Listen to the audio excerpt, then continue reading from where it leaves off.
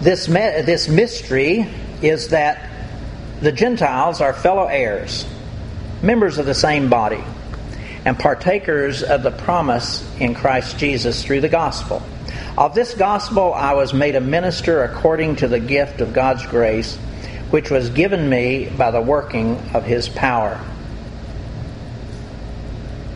Again, those words from Ephesians 3. This man that we read about here in this passage, Saul of Tarsus, better known to us by his Gentile name Paul, was the first apostle, the first sent one that God commissioned to go and minister specifically to the Gentiles. And such a calling was truly a strange one to the mind of the ordinary Jew of the day, because as we know from other writings in the Scriptures, the Jews had a very low opinion of the Gentiles. And not only did the Jews reject the Gentiles, they even considered them to be no better than dogs. And so the thought of accepting them with open arms into the fold of God was just repugnant and vile to the Jewish sensibilities. We understand that, though, because such biases and prejudices have always been, and they still are. They're common within most all cultures. In recent months, we have seen a lot of news reports about the divisions that take place within the culture of India. There, those various castes within their system create a deep divide.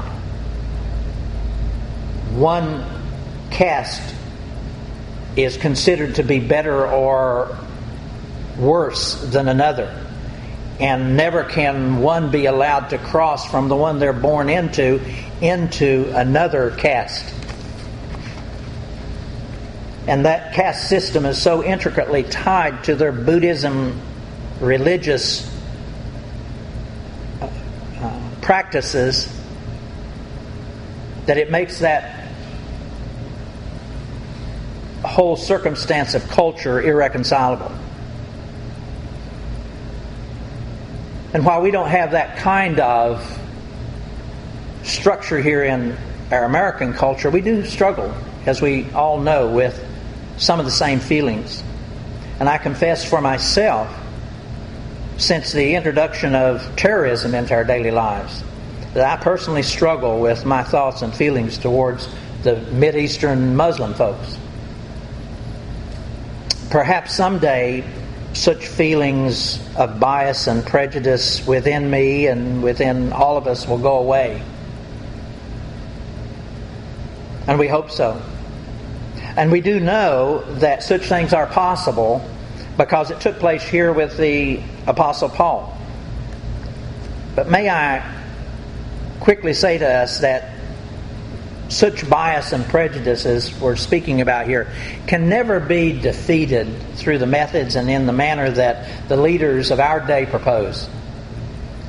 Our leaders truly believe that education and laws and court rulings and other such forced acquiescence will cure the problem. But folks, if that were true, listen, if that were true, we could simply pass laws, educate away every form of sin and crime and misbehavior, eradicating sin altogether, simply through their methodology.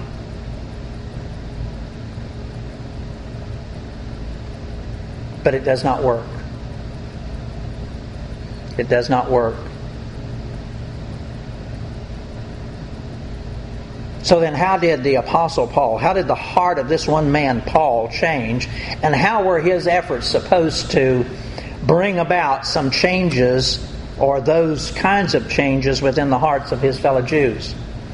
A verse quickly came to mind as I was studying through this, and it came from the book of Zechariah, verse 4, or chapter 4, verse 6, and just the simple words, "Not by might nor by power, but by my Spirit, saith the Lord." Now, with those words, God's angel was instructing Zerubbabel that the great task he was being called to accomplish, that of restoring the temple after Israel's return from exile, that it could be done, or never be done rather, through the might and the power of men. That such miraculous deeds could only be done through the might and the power of the Holy Spirit. And that same would be true with the Apostle Paul, as he went forth to bring these Gentiles of the world, out of the world, into the kingdom of God. And why would that be so? It's because, again, the underlying foundational basis of all prejudice and bias is sin. No matter how we try to explain ourselves and our feelings, if we have biases and prejudices, they are welling up out of a cauldron of sin within us. And man, through his own might and power, cannot defeat sin within himself or within anyone else. And as we said a moment ago, no amount of explaining, no amount of teaching or educating, even punishment, can wipe away the power and the stain of sin. It just can't be done, not possible. And so we read here then in verse 7 of Ephesians 3, of this gospel I was made a minister according to the gift of God's grace, which was given to me by the working of His power. Now here Paul is telling us that he has been commissioned to give the same gospel that had first been given to the Jews, now to the Gentiles. And the same saving power that had been poured out upon God's first family, the Jews, has now been poured out upon the Gentiles. And again, you and I, are personally thankful that God's grace now extends to the Gentiles. That He did this because you and I are those Gentiles. So then, what was then the miraculous power that God was telling us about here? A power that's able to change hardened hearts into loving Christians. Those words again, verse 7.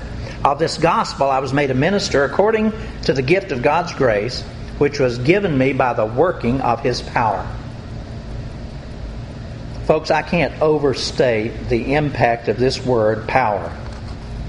It simply cannot be overstated. The word itself carries its own inherent impact. The Greek word given here is dunamis or dynamis, the word from which we get the word dynamite.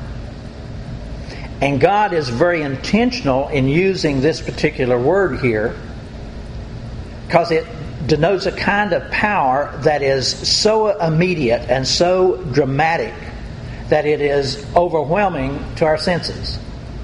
Nothing can stand against it. To try to stand up against this kind of enormous power would be like us trying to stand against a mountain of dynamite as it explodes.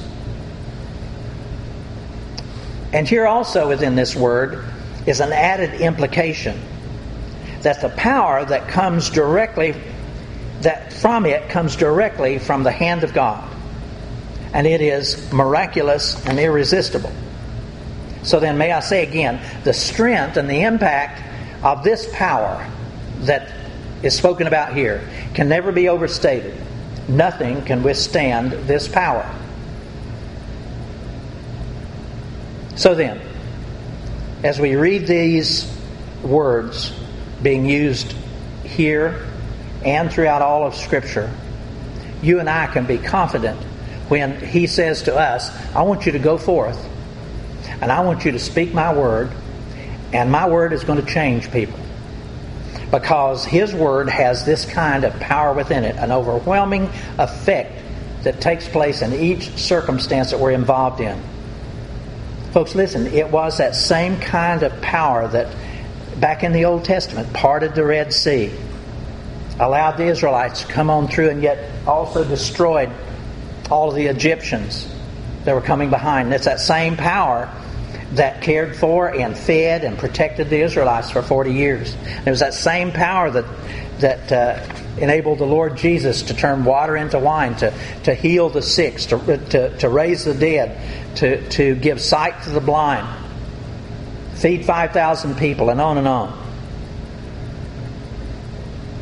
And then as Jesus left the earth to return to the throne of His Father, it's that same power that He sent to dwell on earth and live within the hearts of men and women like you and me.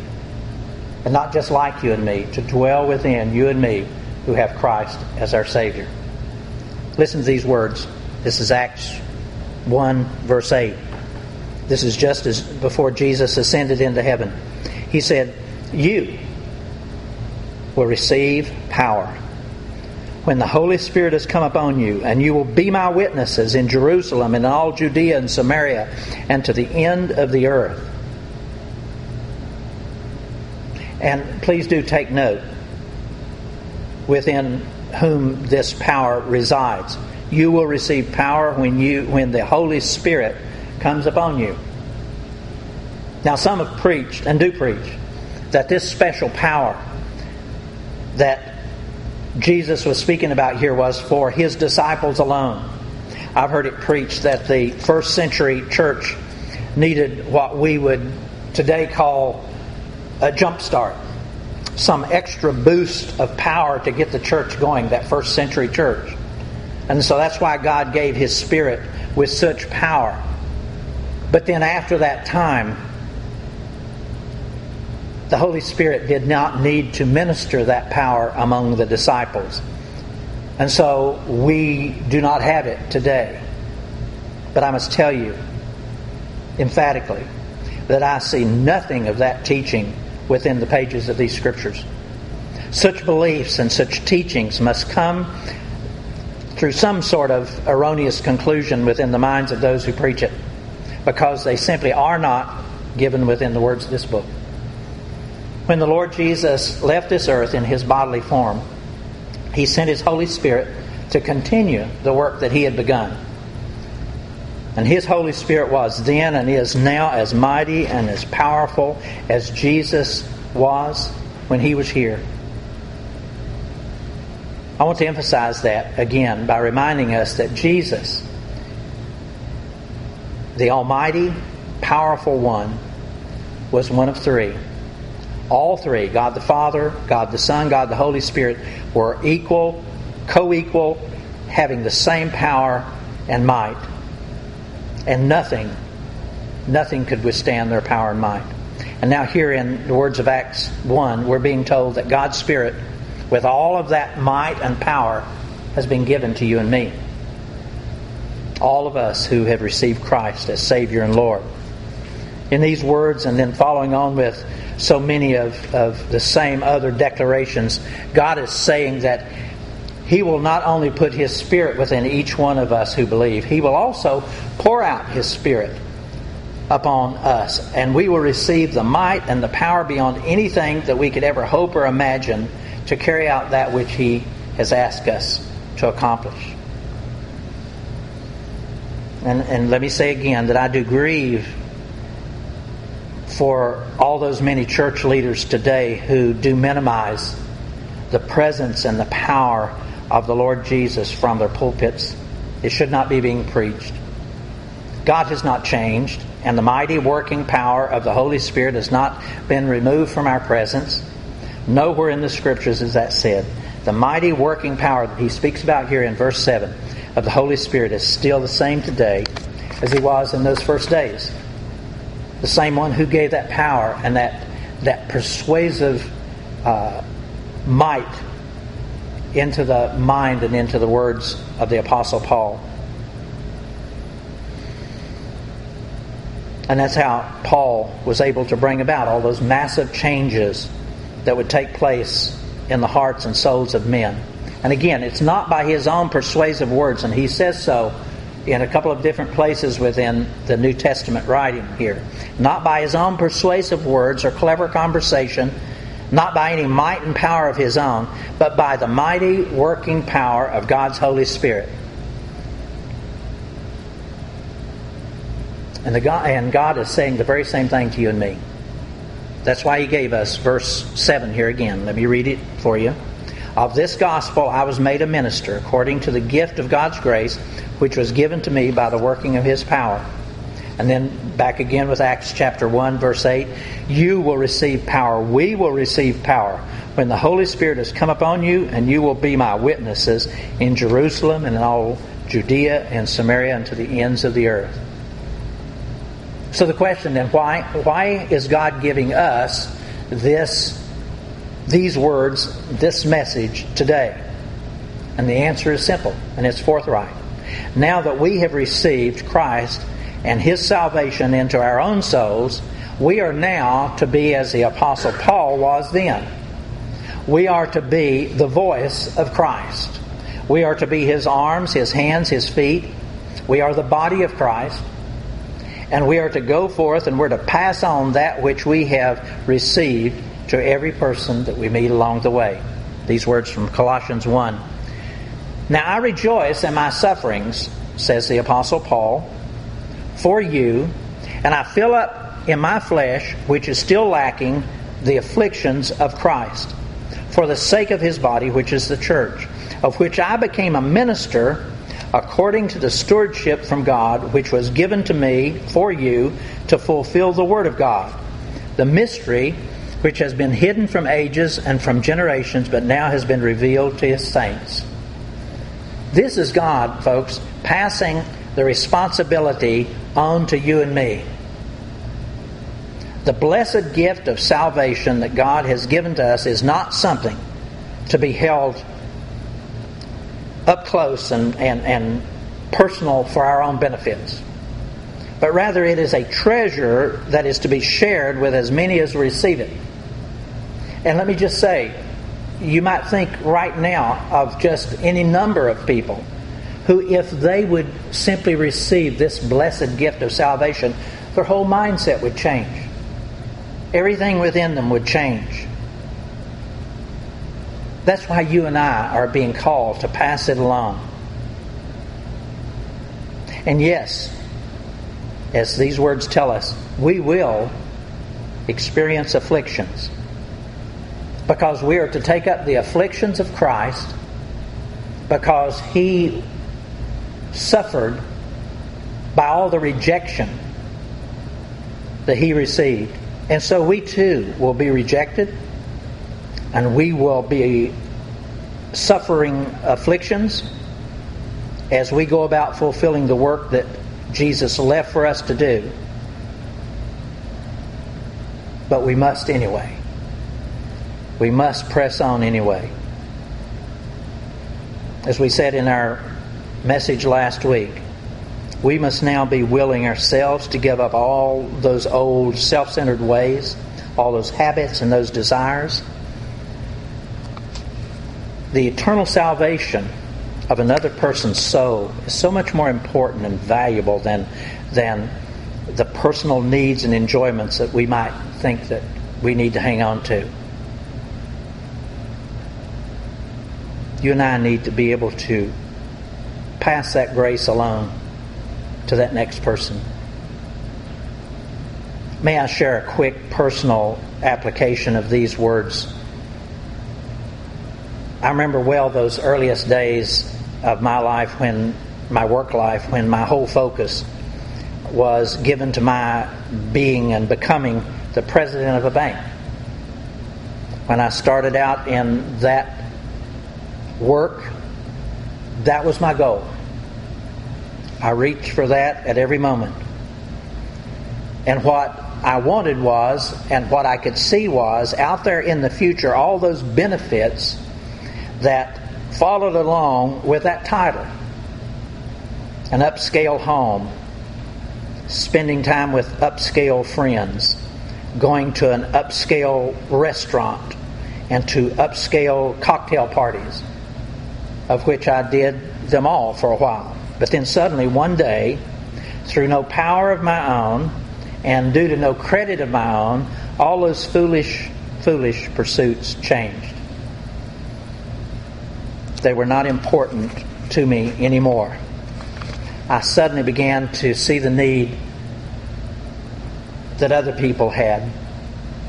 All those people that I spent time with, that I thought I would enjoy their company, I realized that I did not, because I saw how lost they were. And all I had to do was look around, and I could see so many people who were in need. But they didn't even know that they were in need.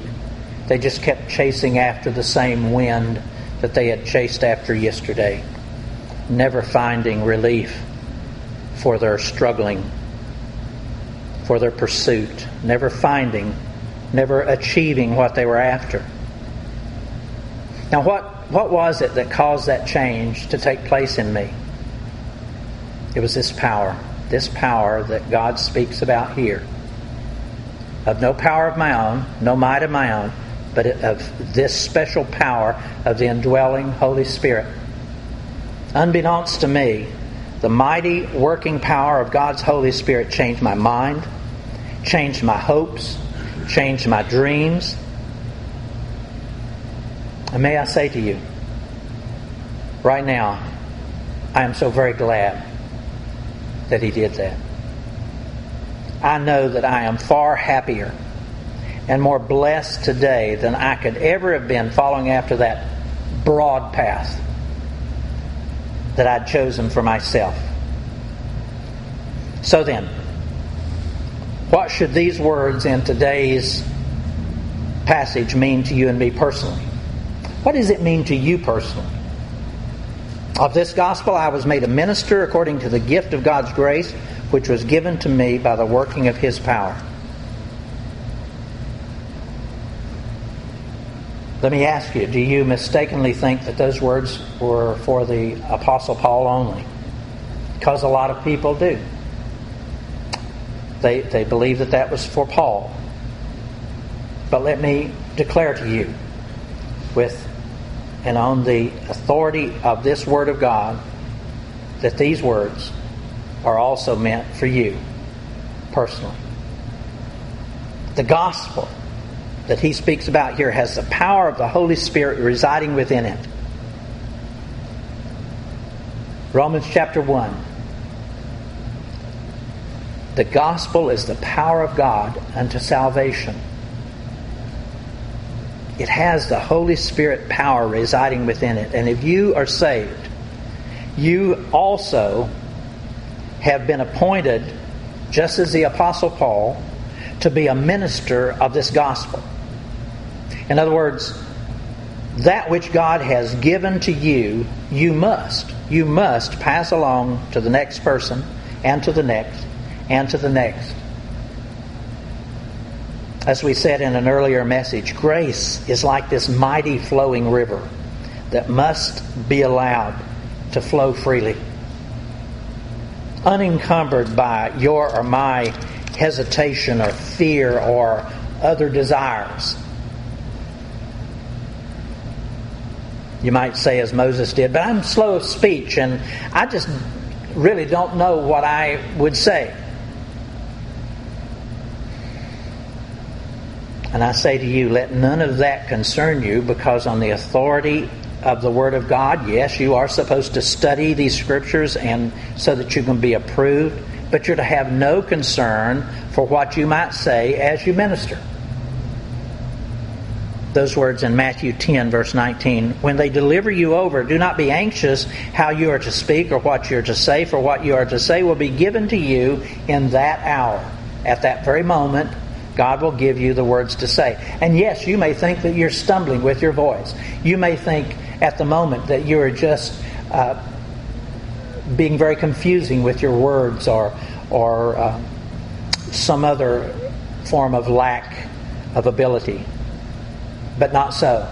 The Holy Spirit takes what you say and He turns it into a fine sermon in the heart of that person who's listening. His words here to us, they're a trustworthy promise that He will give us those words to say. It will be the mighty working power of God's Holy Spirit who lives within you that will give power to those words. Now, I do hope to spend more time, perhaps next week, telling us about this precious, mighty working power of God's Spirit. And I especially do invite you to begin to search through these Scriptures, asking God to reveal His Spirit to you. Let me assure you, you will be forever blessed. But for today, let's close with these words again from the book of Zechariah. It is not by might nor by power, by your might or your power, but by my Spirit, by the mighty working power of the Holy Spirit, saith the Lord. Let's pray.